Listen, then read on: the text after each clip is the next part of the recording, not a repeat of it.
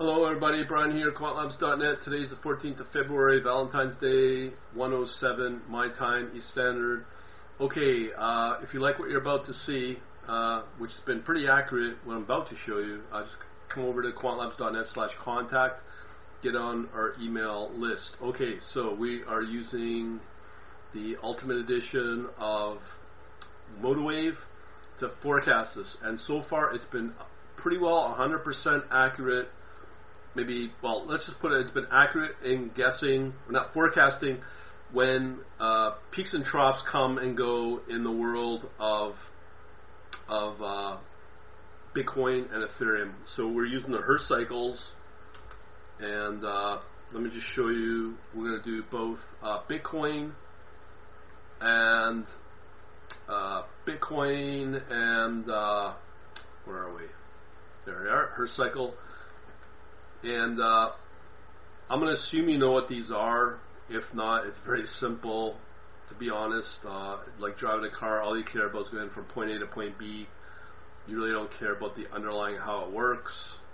I'm kind of no different. So here we are. Yeah, so this is a daily chart of Bitcoin in USDT. So the accuracy in this is fairly, well, not great, but we do see some form of Hertz cycle here from September to December, the low point here, but it did decline further, so it's quite a bit off here, depending upon which cycle you want to follow, the blue line or the cyan, but let's follow the blue line here. So you can see here, next upswing could happen in the next week or next week, come February 20th, and then at that point, looks like there's another big turning point as well, which could put Bitcoin into an upswing cycle, followed by the April of another downturn around end of March. So these have been pretty accurate, and that wouldn't surprise me when I look at here what's going on here. January 10th, fairly low point, and yeah, I would say somewhat accurate. Maybe I should say 50%, but either way, our next turning event looks like it's going to be next week, a week from now, roughly. And then if you were to look at the cyan, the next big turning point will come in sometime in May.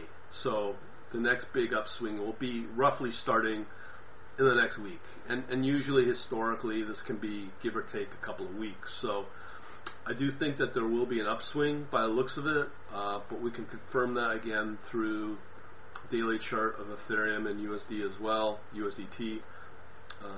Again, this is all on Binance, but generally I won't say it's a good guidance. We'll just leave it at that.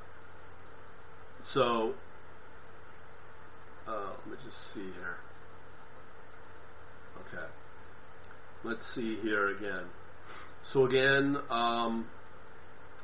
we do kind of hit some kind of turning point here on December 4th, but we had the decline continue down, which is where it breaks down. Here again, for Ethereum, might come a little earlier, or around now, and you can see it's kind of happening on that upswing. Came down a little bit, but that upswing started a little while back, but the question is if it will continue.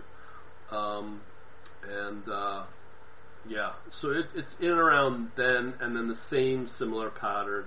Ethereum looks like it's a little earlier than Bitcoin, where it's about sometime in mid-March, third week of March, the peak. So the upswing should start happening now, which kind of may be underway, and then the peak of the upswing will be give or take a couple of weeks, as I said, sometime third St. Paddy's Day, and then another decline again. So that's how it looks. Again, if you think that's good, you want to watch more. The last Hertz cycle was pretty accurate on the downswing, so that's where you know you gotta take money off in terms of risk.